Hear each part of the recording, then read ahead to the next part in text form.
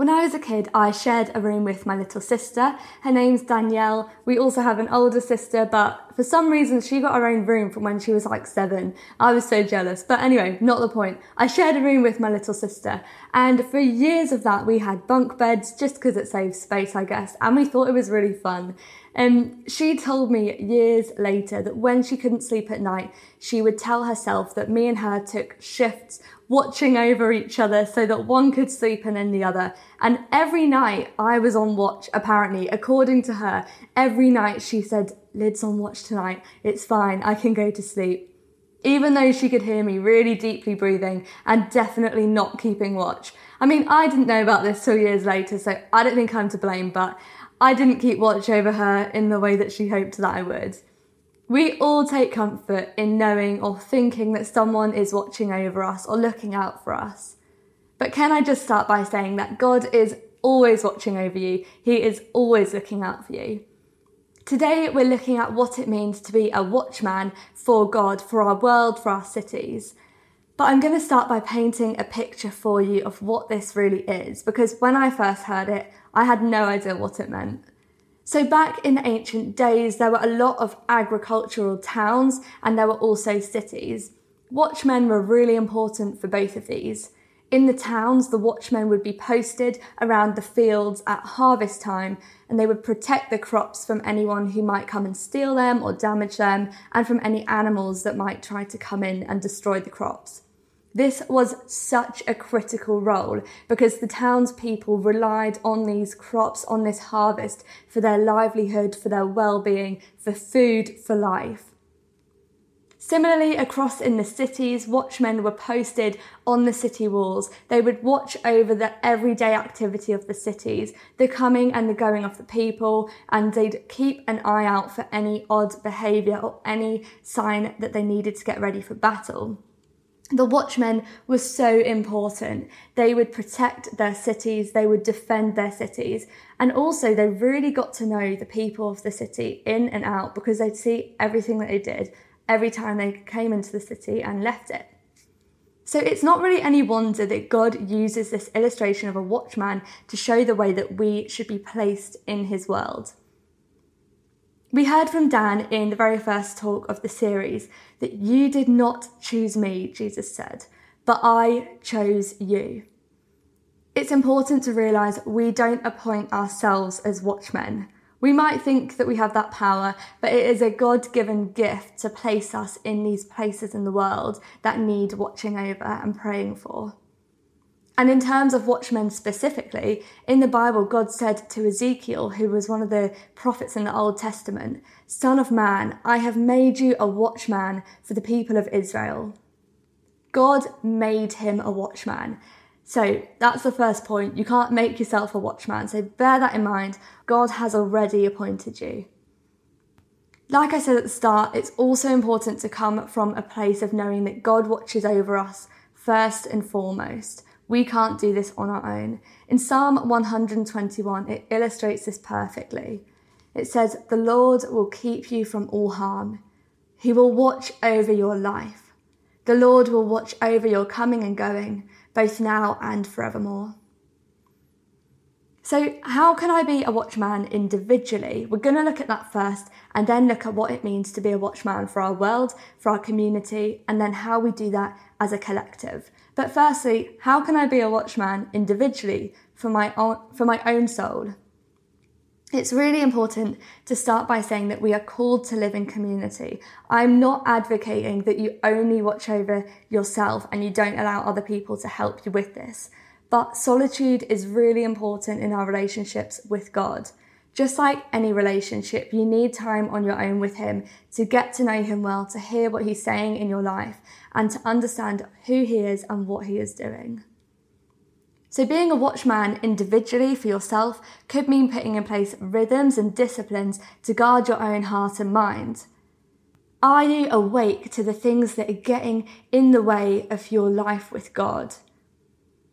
Are you awake to the gossip here or there, the lack of discipline in your private life, your tendency to react in anger, not love, to name but a few? Are you being vigilant in how you respond to these?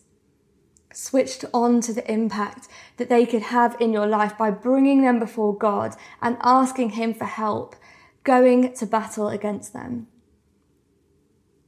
If God is asking us to be watchmen in our own lives, we need to be putting in place rhythms to be awake, to be vigilant, to see what it is that he's doing, what he's trying to say to us. There's a story in the Old Testament of the Bible that describes a man called Elijah, and he goes onto a mountain and he's in a cave and he's trying to hear God. And God said to him that he was going to pass by.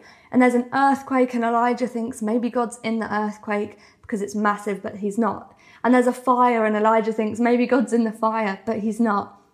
And then a gentle breeze passes by and God speaks to him in the gentle breeze.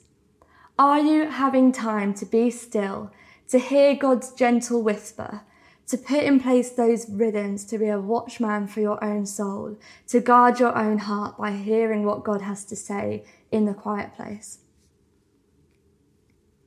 I don't know about you, but I definitely see a difference in my own attitude or the way that I live when my personal time with God slips. I find myself feeling way more anxious, drained, maybe complacent, and I get into this emotional and spiritual state that allows sin to really easily creep up in my life because I'm not putting time into my relationship with God and allowing him to change me and to guide me. Be a watchman of your own spiritual life. God does the work, but you need to step towards him in prayer to allow him to. And then this is maybe my favourite bit, if I'm allowed to have a favourite. Being a watchman for the world. This is a huge calling and it makes me really excited and a little bit emotional when I think about it. It doesn't take long to realise that our world needs warriors who will stand up against injustice, who will pray for peace and an end to poverty, for the protection of our children, for the protection of our mental health. You name it, it probably needs praying for. Maybe this starts with our immediate circle. When I was in first year, I'd moved into halls and there were 5 people that I lived with. And in my second week, I spent a bit of time with God praying for each person and asking him how I could relate to them in a way that would show Jesus in the way they needed to see him. God told me something specific for each person, and I felt a bit like an undercover spy because over the 4 years of friendship that have followed, I've heard each of them tell me exactly the place that they've been coming from, that God had already told me in my second week of uni. Now, I don't know if that seems a bit creepy, but I think it's so cool that God gives us this insight, not in a way that is to misuse it or shame people, but to see what it is that people need to be able to show him to them. I felt like I was on a mission, and it's probably because I was. And this is the same with all of our immediate circles. How can you be a watchman for your best friend, for your housemate, for your mum and dad, for those who are close to you, who maybe do know Jesus or maybe they don't? What can you be doing to be that person posted on the city wall of your friendship group, seeing the coming and going there every day and ready to intercede in battle for them? In Isaiah 62, it says, I have posted watchmen on your walls, Jerusalem. They will never be silent day or night. You who call on the Lord, give yourselves no rest and give him no rest till he establishes Jerusalem and makes her the praise of the earth. We have been posted in these positions for a reason. Who do you live with? Who do you work with? Can you be praying for them? They will never be silent. Be persistent in prayer. Persevere. Wrestle with God for your loved ones who need healing or who don't know Jesus. Give yourselves no rest. This takes discipline. This takes commitment. It isn't a one-time prayer that you shoot up to God and that's that done. Give yourselves no rest means you're going to need to put this into your everyday, into your calendar and get praying, because this is an ongoing discipline. You're a disciple of God, and that means that you follow in his ways, and he's saying he needs you to give him no rest, to pray for those who you love, and to put this as an ongoing commitment in your diary, in your schedule. However, God isn't saying never rest. Rest with God is so important. Jesus often retreated to the quiet places, and I'm not telling you not to sleep, because you will burn out and you also might die. I don't know if you can just not sleep. But this is a marathon, it's not a sprint, it needs to be sustainable. Is there time you can set aside to petition with God for your friends and your family? Now, what about intercession? In my fire group last year, we were all asked what it is that we find ourselves continually coming back to in prayer, what it is that God has placed on your heart that you always find yourself crying out for. I don't know what yours is, but I thought that my answer would be the same as everyone's, and that was human trafficking. This is something that I'm massively passionate about seeing an end to, and that I always find myself praying about. But what I found amazing in that group, I think there was about 9 or 10 of us, is that each person said something different.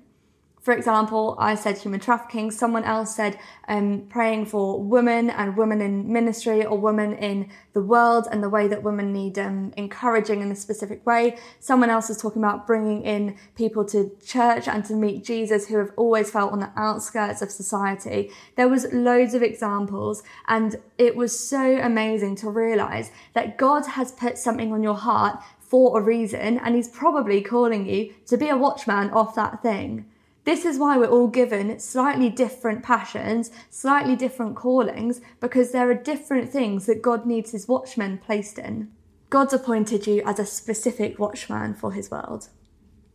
That includes the very specific prayer that he's put in your heart.